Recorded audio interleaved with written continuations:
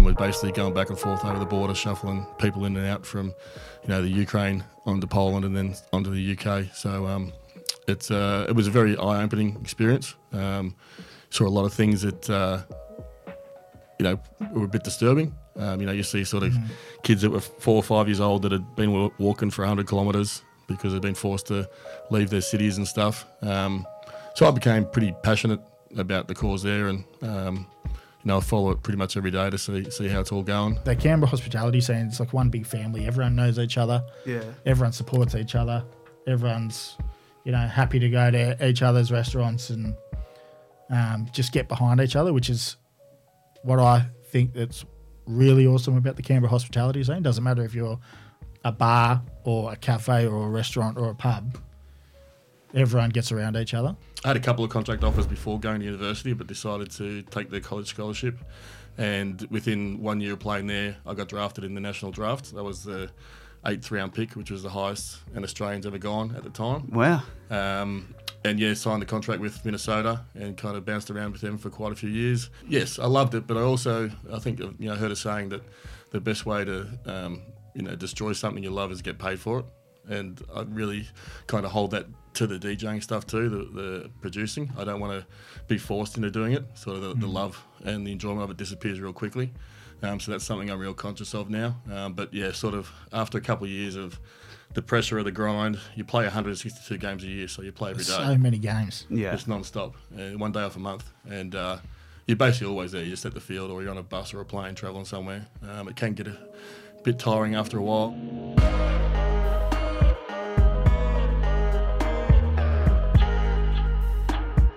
Welcome, boys. Thank you for joining us. The legends of Braddon in the house.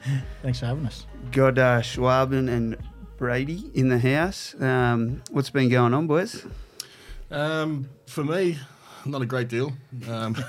Work keeps me pretty busy, but I try and produce a few tracks here and there to just keep adding to the list, and that usually keeps me out of trouble. Of course. And Brady, you got some things in the works, some secret venues. Fair bit's been going on. Looking after Assembly, Corella, keeping me busy, and then working on a couple more venues down in the Sydney building. So that'll hopefully open towards the end of the year. So it's all systems go at the moment. Yeah, awesome. So that's a sort of a bigger venue. This one will be. So it's going to be sort Corella. It's going to be like about three venues in one. Be a bit of a takeaway sandwich deli, a bit of a dive bar in the basement where the old pancake parlour was. Oh yeah. And then above that on the ground floor will be another restaurant. Awesome. Yep. Yeah, so that is a massive undertaking, especially in the current market. Yeah. Yep. But also good to revive. I didn't realise it was in that sort of Melbourne, or is it the Sydney on the side? Yeah, the Melbourne. Yeah. So good to kind of revive that space, which has been a bit derelict. Derelict for a while. And what's it gonna look like? I guess the restaurant's going to be a bit more of a slightly retro feel in there. The dive bar will be a bit dingy, grungy, and the deli's going for a bit more of a retro feel as well. So not trying to do anything that's going to look out of place in that old historic building, but something that'll fit, I think, quite nicely in that area of the interchange. Yeah, awesome. And And they've been working quite hard there to try and keep the aesthetic the same and all the heritage listing and things. They hadn't done anything for a while, but the government's finally just got funding to rejuvenate that building. So get rid of the homeless all around there, and just a bit of the upkeep on some of the painting on the facade of the building. Just tidy it all up because it is a beautiful old building. Yeah, it's an awesome. Iconic spot, awesome. Yeah. like in Canberra. Yeah, it's awesome. So in the next, 12 to 18 months, that area more in the interchange on that building will start to look a bit neater. Unreal. And is that kind of what keeps you going? Is the constant sort of building the next thing and experimenting with that? Is that how you got into it, or? I actually got into hospitality I was a carpenter for 10 years before, and I was just doing some picking up glasses on the side at the old Suburban in Dixon. I'm not sure if you remember that. Yeah. And I was just getting pretty sick of waking up at 6 a.m. and picking up tools in -6 degree. So you've been on the tools down there working away? Not down there, no. I did quite a bit for assembly to get that one open, but no, I'm fully off the tools now. Good move. And still doing gigs, mate? Still out and about? I don't really do many gigs, or really any at the moment. I had sort of a family thing come up. That's why I came back from overseas. And since then, I've just basically been mostly focusing on the production and spending some time with my family and the new job that I've got with the Department of Defence, which keeps me real busy. So I also do the bouncing and that a fair bit for the LSG guys with Jackie Ryan and that. And the sad fact is you can make a lot more money bouncing than what you can DJing in Canberra. So, really, yeah. I've never really thought about that. So is there wouldn't be many DJ / security guards in Canberra, would there? No, don't really kind of fit that criteria very often. It's a bit different. At least I can, if someone doesn't like my song, I can just bash them instead of change it. Most of DJs these days aren't your size anyway. No, that's right. No. And tell us a bit about the travels before you return back to Canberra. Is Canberra your home, would you say? It is now. Yeah, I'm from Melbourne originally. Yeah. I've spent a lot of time overseas. First off as a professional baseball player. I was drafted out of university over there and spent about 10 years with the Minnesota Twins and the Colorado Rockies. Went and played in Japan and Korea for a bit.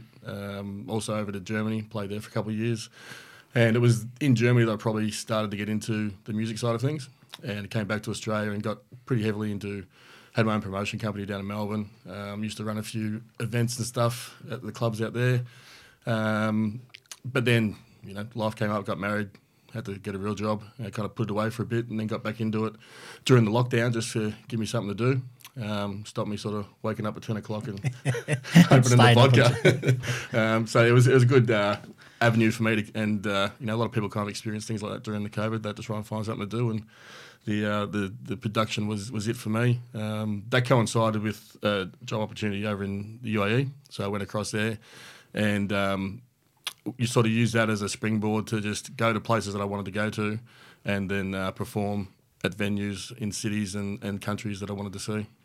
Unreal, yeah. It's cool when those sort of passions can take you around the world and really is an excuse almost to see the world. Yeah, well, I found it really useful to sort of connect with people in those towns too. I remember I went to Tbilisi, Georgia, which is sort of right up on the Russian border, and went to a place called Kaspegi, which is up in the mountains, and people that you'd never come across, and that kind of opens up some doors to make some friendships and have some pretty wild experiences at the same time. What were some of those wild experiences? Well, I went to Nepal. I DJ'd there in Kathmandu, and I don't think anyone spoke any English. Perfect. They smoke a lot of weed. Yeah, they love it over there, don't they? They're just sleepy. It's their national pastime. So that was very interesting. Georgia was probably my most interesting of the bunch. Just an old Soviet country, and a lot of that kind of still remains there. Very religious country, which was kind of interesting to go to. Almost I think they call it the second most religious country in the world. Right. But they do enjoy having a good time, and the food and the drink there was just amazing. I loved it. Yeah, awesome. And you also don't, I guess, get many people with that athletic background too, and your size coming through Nepal mountains. No, I stood out. I stood out a bit there. Stand out a bit there. Yeah. But and also being kind of a big guy in places like that, you're a bit of a novelty. People sort of want to talk to you as well, and you get invited into places. I remember when I was in Armenia, and I had a taxi driver take me somewhere, and he starts talking, and then he said, "Oh, where are you from?" I told him Australia, and he said, "I've met anyone from Australia." And next thing I know, he drives me back to his parents' house, and we're having like a barbecue in the backyard with this taxi driver I've never had anything to do with, and his parents, and just hanging out for like the whole day there. It was great. Yeah, unreal. And you glossed over a lot of things there in your little intro. Take us back to the time when you were coming out of college and playing baseball there. What were you thinking you were going to do? What did you do at that sort of point? Yeah, I kind of decided at a pretty young age that I was going to be a professional baseball player. I showed some pretty good signs athletically at around 14 and 15 and started getting interest from professional scouts. And this was in Australia? That was in Australia, yeah. So what year was this? Huh? What year was this when all this was starting? 94, 95, so it was a while ago. Get the age in there. Yeah. I still look younger than you, though. No. And, so I really got into it. It was a family thing too. My dad played for Australia. I had cousins that played, and I got sort of seen on the world stage. I had a couple of contract offers before going to university, but decided to take the college scholarship. And within 1 year of playing there, I got drafted in the national draft. That was the 8th round pick, which was the highest an Australian's ever gone at the time. Wow. Signed the contract with Minnesota and kind of bounced around with them for quite a few years. Ended up having a little bit of a fallout with them, and then re-signed with another team and spent a couple of years with them before heading over to the sort of international markets. Yeah, awesome. And you enjoyed that time in the professional sports world? Yeah, yes, I loved it, but I think heard a saying that the best way to destroy something you love is get paid for it. And I really kind of hold that to the DJing stuff too, the producing. I don't want to be forced into doing it. Sort of the love and the enjoyment of it disappears real quickly. So that's something I'm real conscious of now. But yeah, sort of after a couple of years of the pressure of the grind, you play 162 games a year, so you play every day. So many games. Yeah. It's non-stop, 1 day off a month. And you're basically always there. You're just at the field or you're on a bus or a plane travelling somewhere. It can get a bit tiring after a while, and And how does training fit into all of that with travelling and all the games? Games would start at 7:30 at night. Yep. We would get to the field around midday. We do training and pre-game stuff then. So you're training and playing on the same day, some days. Yeah, it's all in there, plus a gym session before that. So it's just it's pretty much non-stop. And I wonder why their contracts are so big these days. Yeah, and they keep a pretty good lid on you too. They don't like you going out. And yeah, right. That was probably one of the things that got me in a bit of trouble early on. I went across I was 19, I think, by the time they got me, and I consider myself a man because, here in Australia you can drink and do whatever you want. All of a sudden I'm over there and they're saying you can't drink, 21, and so they're trying to put curfews on me. I was like, I had the fucking curfew since I was 13, I've just turned the legal age of drinking. Yeah, it's a different world, but it's something that I didn't adapt to too well early on, but I got a bit more mature, and when I was with Colorado, they were much more lenient, sort of allowed a bit of my flair and lifestyle to be into it, which I quite enjoyed. Going to bars and stealing plates? Stealing a lot more things than just that. And what was the reaction were you a hitter? Yeah, I was a hitter at start with, so I did something a little bit different. I was a very hard thrower, so I signed with the Twins as a catcher, a hitter, but then Colorado didn't have any spots on their roster for a catcher, and they said, we want to sign you. Have you ever thought of pitching before? And I said, I've never done it my whole life. And they got the radar going out, and they said, just throw a couple of balls off the mound and see what you got. And I was one of the hardest throwers that they had at the time, so they just offered me a contract as a pitcher. Then I pitched with them for 2 years. So I was one of the few guys that actually did both. Have you got any highlights on YouTube we can pull up? There would be some YouTube stuff there. I think one of my old baseball clubs in Melbourne put up some stuff. It's just John Edwards, but you might get the president, the guy that tried to be president. You also might get that, what's his name, the psychic bloke, John Edward. So there's a few things that pop up. What about the incident? Was it down at Narrabundah here when you run through that bloke? Oh, yeah. Well, they sort of brought in a new rule after that where you weren't allowed to run through them anymore. But I used to enjoy that both as the giver and the receiver, I guess, because I was a catcher, so I'd often have people, trying to run into me, and I kind of took it as a real personal thing to make sure I held on the ball and got the out. And the opposite when I was running, I really enjoyed that part of it. Yeah, can't really tell if this is your stuff, but it seems to be another John Edwards here too. A lot of my career happened before the internet age. So, Valhalla? Yeah, that was a gym that I owned down in Melbourne. Oh, yeah? helped me lose quite a bit of money. So thanks for bringing that one up. Oh, you got to try everything? Yeah, that's right. Yeah, I had 3 gyms down in Melbourne. The first one was a sports-specific one that I used to run with some Victorian cricketers and a few AFL guys, and we'd sort of train kids sports-specific. Then I opened another gym with a mate that was an ex-SAS officer, and we had SAS fitness going there for a while. It just got to the stage where I was sort of working 70 hours a week and barely paying bills, and that was enough for me. It's too much. You're a mug if you own your own business. It's not good. Yeah, that's amazing. What was the reaction to an Aussie over there coming in out of college as a hitter and then picking up the ball for the first time in the league? Was it the major leagues? Well, I was in the reserve grades. Yeah, so you belong to a major league team, but with their they got 5 levels of minor leagues underneath them. Yeah. So it's a sort of a long journey up. Yeah. But yeah, it was with all their reserve grades. And when I first signed, I was a bit of a unique situation being an Australian. There'd probably only been, a dozen or so that had done it by that stage. Now there's probably been 100 kids that have gone through the professional system, so they are a bit more prevalent now than what they were back then. But especially down in the southern states, people from New York, Chicago, LA, they kind of get exposed to people from different cultures and countries. But you go to Birmingham, Alabama, and they've never heard anyone with an Australian accent before. And then Germany, you were playing in Germany. Is that what took you to Germany? Yeah, that was the first time that I went there. I sort of decided I didn't want to go back to the grind of the American style of 160 games, and got offered a pretty good contract by a team over there. I had a really good season, but the team finished dead last, and they were fucking hopeless. And I can remember one day, I used to get so frustrated with them, and we had a situation in the game where the coach had told one of the players to do something, and he didn't do it.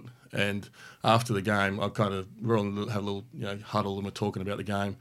And the coach has said his thing, and I just said, I can't fucking believe this. I go, if a coach tells you to do something, you got to do it. There's no thinking. You just do what you're told to do. I said, it's not a democracy, it's a dictatorship, and you fucking Germans should know what a dictatorship is.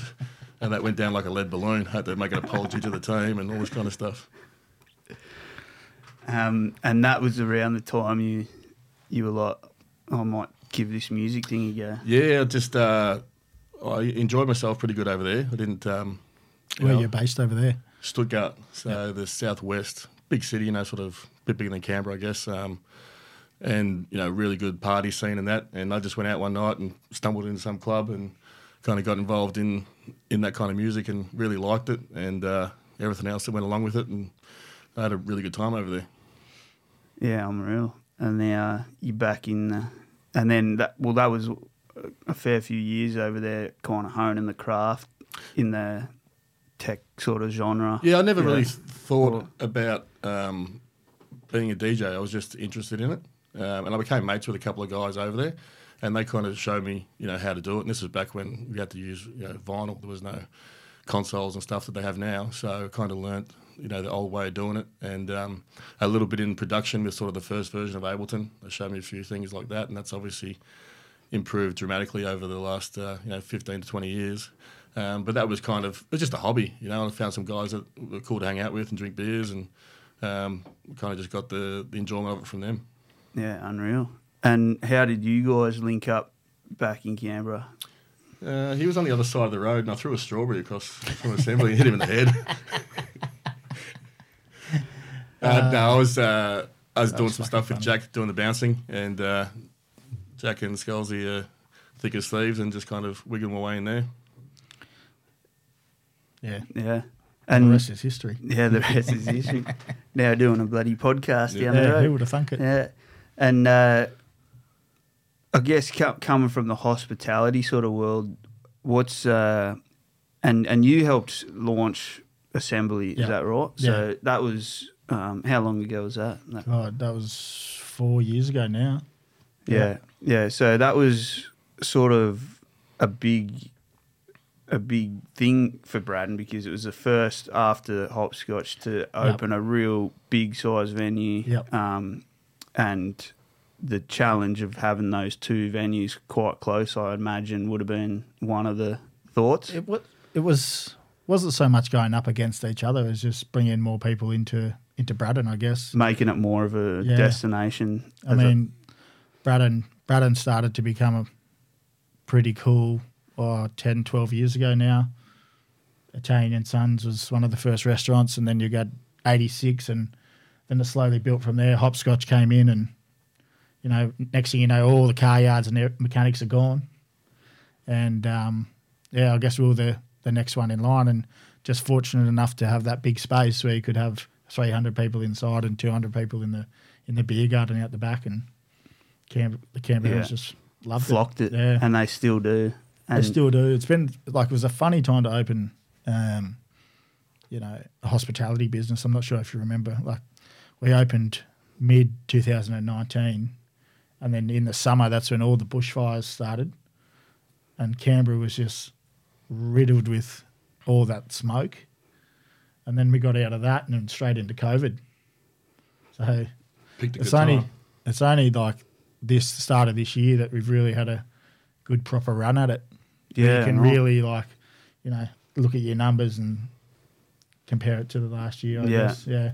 You were pretty much a bottle shop for a while there. We were a bottle shop that was a funny time, wasn't it? It's so weird to think about now. Yeah. Eh? It's like it feels like it was so long ago when we started that bottle shop. We were just like thinking so hard about what was going to happen if COVID did reach Canberra, and then next thing you know, like that, we were in lockdown, and we were just like, fuck. And was that sort of the first? So you said you were working at Suburban. Was that your first switch over into hospitality? So, yeah, Assembly was my first full-time job in hospitality. So quite a welcome. It was quite a welcome, yeah. And, going from being the busiest place in town, doing 10 a.m. to 2 a.m. shifts 6 days a week, into the bottle shop. To be honest, the first couple of weeks was like a little holiday. I was just living on Lonsdale Street anyway. So it was just... Everyone thought, it'll only be a month or so and we'll be back. Yeah. Had you always had a passion for food? Oh, yeah, I've always loved... especially when I was, growing up as a carpenter, I loved going out to restaurants and trying all the new food, but also drinking wine and educating myself on wine. And, every family function that we had, my dad and my uncles would just get so excited because we would, take a new bottle of wine, and, they would do the same thing, and we're just, tasting each other's wines. And that's how I got really into wine. But obviously food and wine just go hand to hand together so well. Was that a big family Lebanese function? Arabic. Sorry. Yeah. And you're very hands-on with the stuff at Corella and... So in that first lockdown, we got approached by the guy that owns the space that Corella's in now, to see if we wanted to take that lease over. So that was just sort of by chance, Corella. And it was a bit more of a passion project, a bit more refined and, more intimate and, just something we actually enjoyed putting our time into. And then that, opening that, we were straight away into the Gourmet Traveller magazines and all that. So, it was just non-stop from opening Assembly and then straight into Corella. It's been unreal, actually. Yeah. How important things like being a good traveller and say even people leaving reviews on Google and that? It's huge. That's huge. An impact? Yeah. Especially the Gourmet Traveller, because it's a national magazine. So you get people from Sydney reading that, and they're coming down for Canberra for the weekend. They just, I've seen you in Gourmet Traveller. We had to come. It's big. It's big publicity, which is it's awesome.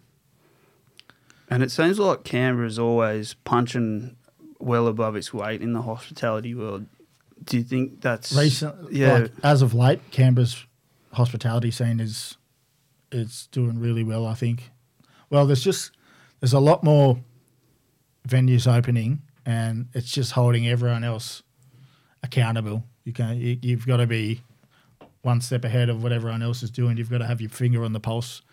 You've got to you can't get complacent, I guess. So it's just becoming more and more competitive, but there's still a big like the Canberra hospitality scene. It's like one big family. Everyone knows each other. Yeah. Everyone supports each other. Everyone's happy to go to each other's restaurants and just get behind each other, which is what I think that's really awesome about the Canberra hospitality scene. Doesn't matter if you're a bar or a cafe or a restaurant or a pub. Everyone gets around each other. And I'd noticed that and was actually surprised at how well the different groups work together and communicate. I was sort of thinking it's a bit of a dog-eat-dog world and there'd be a bit of professional rivalry or something there, but it does seem like they legitimately do try and help each other. Everyone cares about everyone's business, I guess. If you're in it for all the right reasons, then everyone will get around you. And what do you think that is? I've never really worked much in hospitality, but I'd imagine in other cities it might not be quite like that. Do you think there's something about Canberra that sort of made that happen? Yes, I mean, I've never worked hospitality anywhere else in Australia, so I can't. It feels like in Sydney it's a bit more cutthroat and everyone holds their cards a bit closer to their chest. But I think like Canberra as a whole, and we saw that in the lockdown, Canberra really coming together as a community and supporting local businesses with all the takeaway but all Canberrans are very proud about everything from Canberra, whether it be the wineries, Capital Brewing, the little restaurants that are getting noticed around the country. They're very proud, and they don't take it for granted. So I think like Canberra as a whole, just it's this one big happy family community. Yeah, I definitely reckon that's it. And the punters too in Canberra just seem to love going out to new things, trying new stuff, and whenever something new opens, it's like everyone goes to it. Yeah. And that's the thing at the moment. There's so many venues opening. At the moment, there's a lot going on, which is good for the town. It's really good for the town. All the people are a bit more spread now. There's not the dominant venues that 10 years ago there was 3 venues that you'd go to. There's a lot more spread now. There's a lot more variety. And is there going to be music involved in your new venue? In the dive bar, it's going to be a bit more of a live music venue. Yeah, awesome. Yep. So, and I guess with Assembly too, well known for some epic Sunday arvos in there, and got a little bit in trouble for those ones. Yeah, they're kind of like now. Yeah, so is that what it was? Those that caused that the famous one night shut? Yeah. So there was just a lot of noise complaints. We were just having too much fun with it, and we were taking the piss there a little bit. But having the 2 apartment blocks right on the back of Assembly doesn't really help our case. I mean, you see this happen in every big city. It happens in Melbourne, down around Collingwood and Fitzroy. It's happened in Sydney, and these areas become popular. 15 years ago, it was a car yard. No one wanted to live here. Now it gets popular because of places like Assembly and Hopscotch and Corella and everything else there. But the people move in there for that, and then once they get there, it's like, we only want you to make noise on the nights we're going out. Don't interrupt me. You're all moving to that place because of what's there, and then complaining about what's there. Yeah, they're the ones that wanted things there, when it was quiet anyway. Yeah, if you don't want the noise, move out to Woden or something. I guess it's just very frustrating. I mean, we were being a bit loud, to a point, but anyway, it's all done now. We had our fun. You might not be able to answer this because you've got to be careful, but how difficult is Access Canberra and the Canberra government to deal with? To me, from the outside, it hasn't had to do anything with them. It seems like very rigid, very much got to have every document for every single thing. And you just need to be well organised, and you just need to play ball with them. Yeah. When I've seen them come in when I've been bouncing at places, and I guess they got to try and justify their job, but they look for. Everyone's got a job to do, right? Yeah. And there are rules in place for certain reasons, and the right reasons. But if you work with the government, the government's going to work with you. It's a two-way street. So you can't go talking to them with your back up, and otherwise you're just going to get nowhere. What do you think the closing hours should be of places in Canberra? Keep in mind we're a world capital, so if you go to Washington or Tokyo or Berlin or London, granted they are bigger cities, but you can go and get a meal any time of the day. You can go and get a drink any time of night. Yeah. I mean, I had a delegation of some people from the Netherlands here just recently. It was about 10:30. They wanted to get something to eat. So you got a choice between Macca's or a pie from the service station. And it's not so much that our hours are, we're supposed to shut at this time. It's just Canberrans, they love going to bed early. You reckon that's what it is? Yeah, they love going to bed early. Like Corella's licence is till midnight, so we can stay open till midnight if we wanted serving food. But if we stay open past 9 o'clock on a weeknight, or even you struggle to have people in there eating right up until midnight on a Friday, Saturday. So I think it's just we're a small sleepy town. We're not a big city yet. It's on the way. The more people that move into the city, and there's going to be more demand for that. But there's no demand for it at the moment. Yeah, you might get a few people that want to eat late, but it doesn't warrant paying the wages. It doesn't pay the wages, and it doesn't warrant keeping the shops open that late. Yeah, we're barely a 7-night town even. Like, Mondays, Tuesdays, it's deserted in the city. And I mean, Corella, for example, like 30 seats, we're always quite full between 6 and 8:30 on a weeknight. But anything after 8:30, there's not much happening. And how have you enjoyed the Corella project? Like you very much taken that. The wine is also one of your specialties there. It's very different to what Assembly does, and so it's kind of, were you able to build it a bit more? You just tailor it. Yeah. You just tailor it a bit more. So Assembly's it's so hectic, and it is fun. It is fun working there.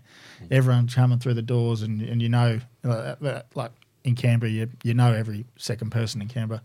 So it's a bit more matesy and hectic, but Corella, you can actually get a bit more excited about working there because it's, well, for me personally anyway, because it's something that within the industry that I'm in, it's those subjects that I actually like talking about. I can get excited talking to people about this wine or why we've done this with this dish, and so it's a bit more easy to get excited about working there. Yeah, awesome. And what do you think is the future bright for Braddon, and what do you think's next in Braddon? Obviously, you've got the stuff going over the road now into the city again. Yep. But what do you think Braddon's I think Braddon will stay as long as. It's a bit hard to say at the moment because the cost of living and everything is playing a massive part with just how regular people are going out or what they're spending their money on. But hopefully that sort of comes back around full circle soon. But I think Braddon's always going to be a little hub of Canberra. As long as we've got some good operators on the street, and you just keeping it edgy and keeping it up with the times, I think Braddon will always be humming along. But who knows? Like, there's got to be a new little hub in Canberra that pops up soon in the next 5 years. So it's going to be interesting to see where that is, whether it's Old Kingston again or. Didn't Manuka used to be the spot a while ago? I think that was even a little bit before my time. Was it? Yeah, there was a couple of nightclubs out there I never went to, and a couple of little restaurants. But a few people talking about Phillip too. So there's a lot happening out there, Phillip and Woden area, with all those. That's almost essential of Canberra now, isn't it? Yeah, yeah. So they got Fenway, and then there's that other pub. What was that one? The Albi. Albi, yeah. Yeah, there's a little bit happening out there, but Canberra's always going to be like that kind of these. Like the thing is with Braddon is you've got a lot of those trendier sort of people around, like people with a little bit of money in their pocket that live around here, people that are happy to, they might live in apartments, so they're happy to go out and eat, most of the nights, whether it be just getting a little dumpling feed or spruce and spending all your money at Corella or 86 or Italian and Sons, places like those. I think that's a real advantage for Braddon is I guess the people that are living around here a bit more trendy. I disposable income. Yeah, more disposable income. The kind of people that disappear a couple of times a week there play golf while Harry and Matt do all the work there at Corella. Hey, what happens when you get to the top? You be the boss, that's right. That's what you want. Build your own life. And what do you reckon? You were mentioning earlier that that it was more profit. You were making more money bouncing than DJing. What do you reckon needs to be changed in Canberra for that? Because we've had a bit of we've had huge success with all these restaurants in Canberra, but the clubs and night spots maybe have lacked a little bit, and it surprises me to hear that that's the case. Or not that they shouldn't earn that much money, but I mean that someone who could choose to be a bouncer. Yeah, basically. The clubs are still paying DJs the same as they were 25 years ago. That $50 to $100 an hour type thing. Just for your basic type. Locals will come in and keep the dance floor going. But I guess they're restricted by the finances of it all. If a place is bringing in 300 people, well, then they can afford to spend a bit more money and give the DJs and the entertainers a bit more. But when at the moment, all their rents are going up, their mortgages are going up. That disposable income you're just kind of talking about, it's not there, so it filters down, and they use less bar staff, they use less glassies, less entertainment. Instead of booking entertainment, they might just play Spotify through the speakers. It's all just about, I guess, supply and demand at the moment. Yeah. There's a lot of people that want to be DJs, especially now because it's so easy to be one. I mean, with the consoles and the mixers now, you can pretty much teach anyone to DJ in the space of 20 to 30 minutes. The auto, syncs for you. It can tell you the key of every track. You can put it on loop to slowly transition out. It's not the skill that it sort of used to be. So there's a lot of people that want to do it, and they like being up the front on the stage and jumping up and down, and there's plenty of people that want to do that. So when that's the case, you've got more supply than what you have demand, and that's why we're still getting paid the same as what they were, 25 years ago. Mm. Plus, you could probably have a longer shift being a bouncer than a DJ. Yeah, that's true. To start at 8. Well, the other thing that's good about bouncer too is the other sort of perks. And like at assembly, you get to have dinner there first. So I'll go there, and I think we're only supposed to get like the Palmers or something, but I'll make sure I get the ribeye every time I go in there. You bully the poor staff, don't you? Yeah, no, what? I look after them. You were the one getting kicked out the other week. Kicked out of your own place. Hey, we'll talk about that another time. Yeah, that's interesting. And I guess the other thing with that as well is security's in short demand at the moment in town. I run security at the Defence Department, and we're just giving away jobs at the moment. Anyone that's got a security licence, and the groups that own the sort of the club scene of the bouncers, they're in such need of guards that they've done the opposite of the DJs. The wages have gone up. There's people earning $50, $60, $70, $80 an hour. Just standing at the door. Not doing doing nothing. much. Not doing much, having a bit of a laugh and a couple of drinks on the side and free feed from assembly. It's not a bad gig. It's not so much as LSG. It's a few of the other security companies in town that just got shirt fillers, I guess. Yeah, there's a few like that, and that's just the nature of the business at the moment. There's not enough good guys around to do it. And is it something you want to get back into, doing live sets, or you said earlier more focus on the production now? Yeah, not really. I don't sort of like how the DJing's gone, where now it's like you kind of stand up there like a priest on a pulpit, and everyone's sort of looking at you, and the guys are fist pumping, and I saw one the other day, they were doing a shoey in the middle of their set and stuff like that. And you can do that now because you don't have to spend as much time queuing up the records and getting everything exactly right like you used to have to do. You can basically set a track up and have the next one ready to go in another 5 minutes, and you can be there partying and jumping around, and that's just not my style. I much prefer sort of the older places where you weren't the centre of attention. The music was what people came for. They didn't need to see you, jumping around and carrying on, and that's just not my style, and I'm not sort of interested in doing that.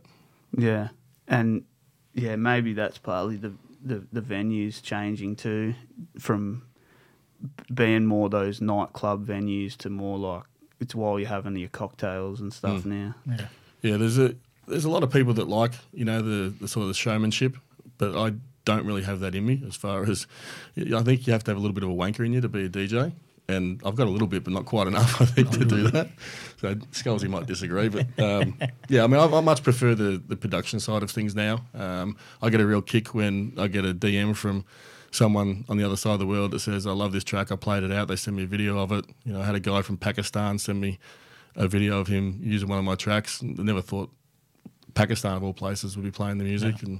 And, I had Solomon, who's one of the sort of world's big DJs, play one of my tracks at a festival over there in Croatia. I had another one send a video from Pasha in Ibiza with one of my tracks being used, and it's just kind of cool when you can make something in your in your cupboard, in basically what I've got in Braddon, and then the next thing you know, it's sort of playing somewhere else in the world. Enjoying it across the world. Yeah, that's what I get the sort of satisfaction from. Yeah, it is pretty crazy the internet, what the internet has done to music now. And you got to be a part of it. I was talking to someone the other day, and she was kind of getting a bit annoyed about how you have to spend so much time on the social media side of things and promoting it. Yeah.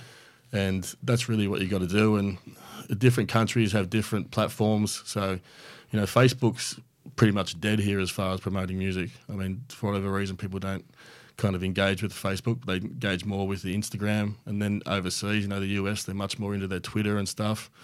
Then you go back over to the Middle East, and they're all just Facebook. All Facebook through, Eastern Europe and stuff. So you've got to just cover up all your platforms, your Instagram, your Facebook, YouTube, Twitter, a web page. It gets exhausting after a while. TikTok. Yeah. TikTok. I tried TikTok for a while, but I couldn't do it. I couldn't do it. I can't. I don't even have the app. That's probably where I've had the most plays from. My agent that puts together and releases all my tracks sent me a message, and he said, "You've got almost 800,000 videos made of your tracks on TikTok." And I said, "What do you mean?" I said, "Well, they make little videos and then they add your song to it." And I went and looked at it, and there was like 832,000 videos have been made. And I said, "Well, that's got to be worth something for me. How much is that?" And he said, £2.45. 800,000 plays. It wasn't even enough to buy a cup of coffee. That's just the way it is. Yeah, the internet puts it out there, but it doesn't really pay the artists back for it. No, and I think, it's in a way it's good. Pretty much anyone can reach a worldwide audience now if they've got a little bit of talent, and they get lucky, they put something together that's gets viral. But on the flip side of it, no one's selling CDs for $30 anymore like they used to be, and that was where the money was. Yeah. So what's your biggest platform at the moment where a lot of your streaming happens?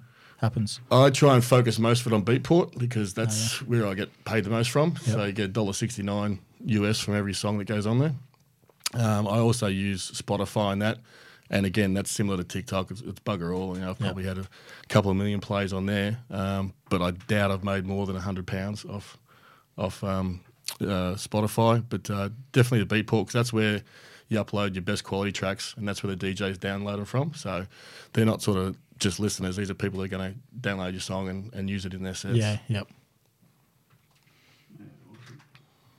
And yeah, you were talking earlier, so the security stuff, and you were saying you've actually gone recently over to the Ukraine.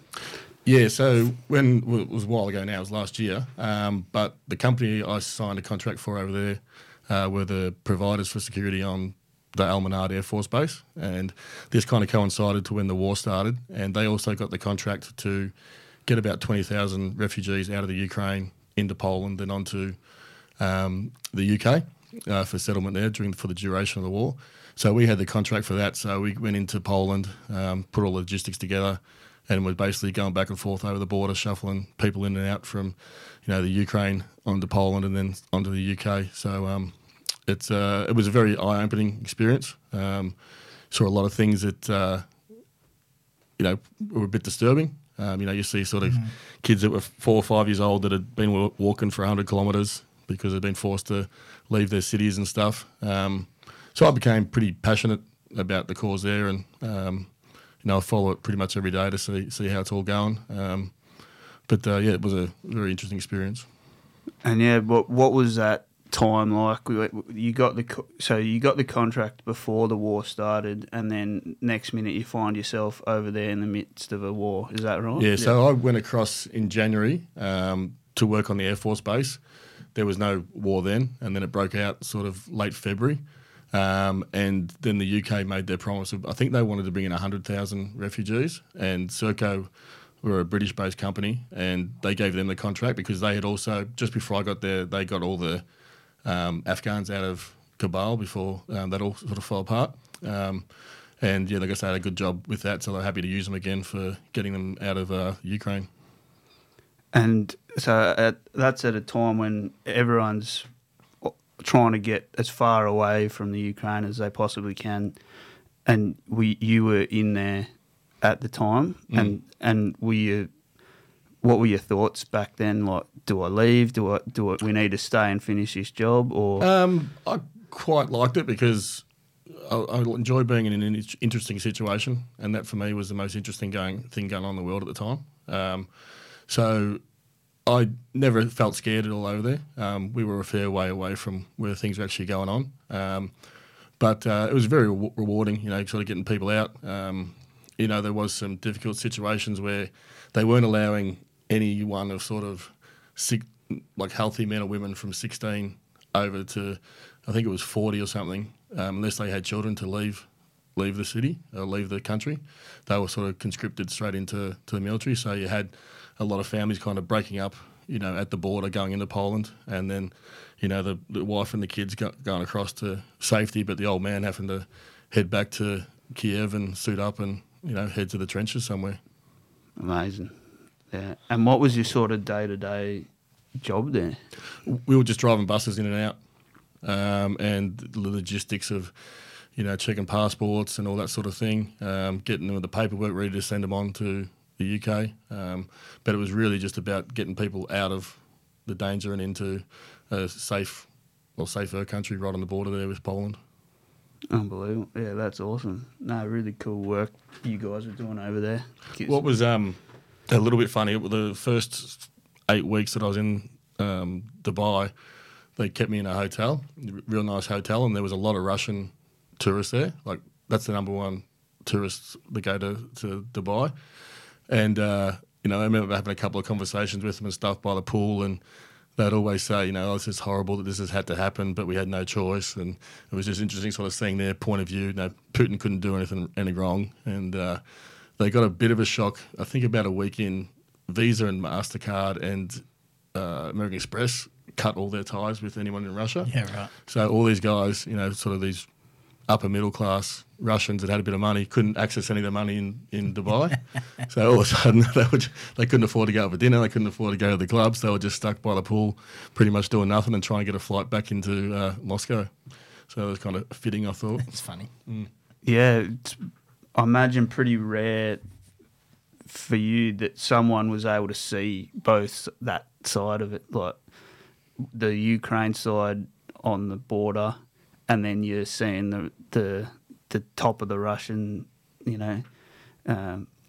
not the oligarchs obviously, no. But the people that are affected on the other side. This sort of, it's a weird dynamic seeing both that. They say Putin's basically consolidated his base in Russia because he's built a middle class, similar to what they've done in China. They've now built a middle class. It didn't exist. There was always just the polar opposites. But it's this middle class that's keeping Putin, in charge. It's not the oligarchs. It's the ones that are, got decent jobs and make similar wages to, say, public servants and stuff here. So they've got a disposable income.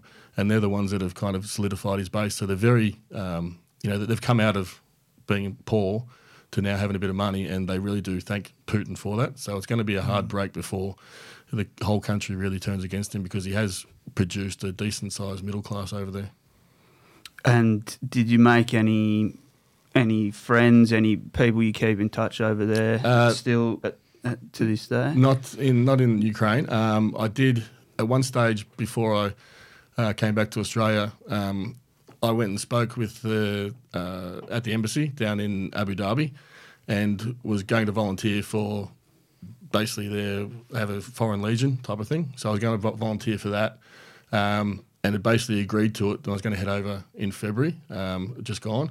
But once my old man got sick and stuff, I just scrapped that and just came back to Australia. So I was sort of, started to appreciate so much that was going on there that I wanted to still be a part of it more. So I was planning on being a medic and, security and stuff over there. But, it never eventuated. Yeah, amazing. Yeah, I can imagine once you see that sort of stuff, you feel like you have to go back and help.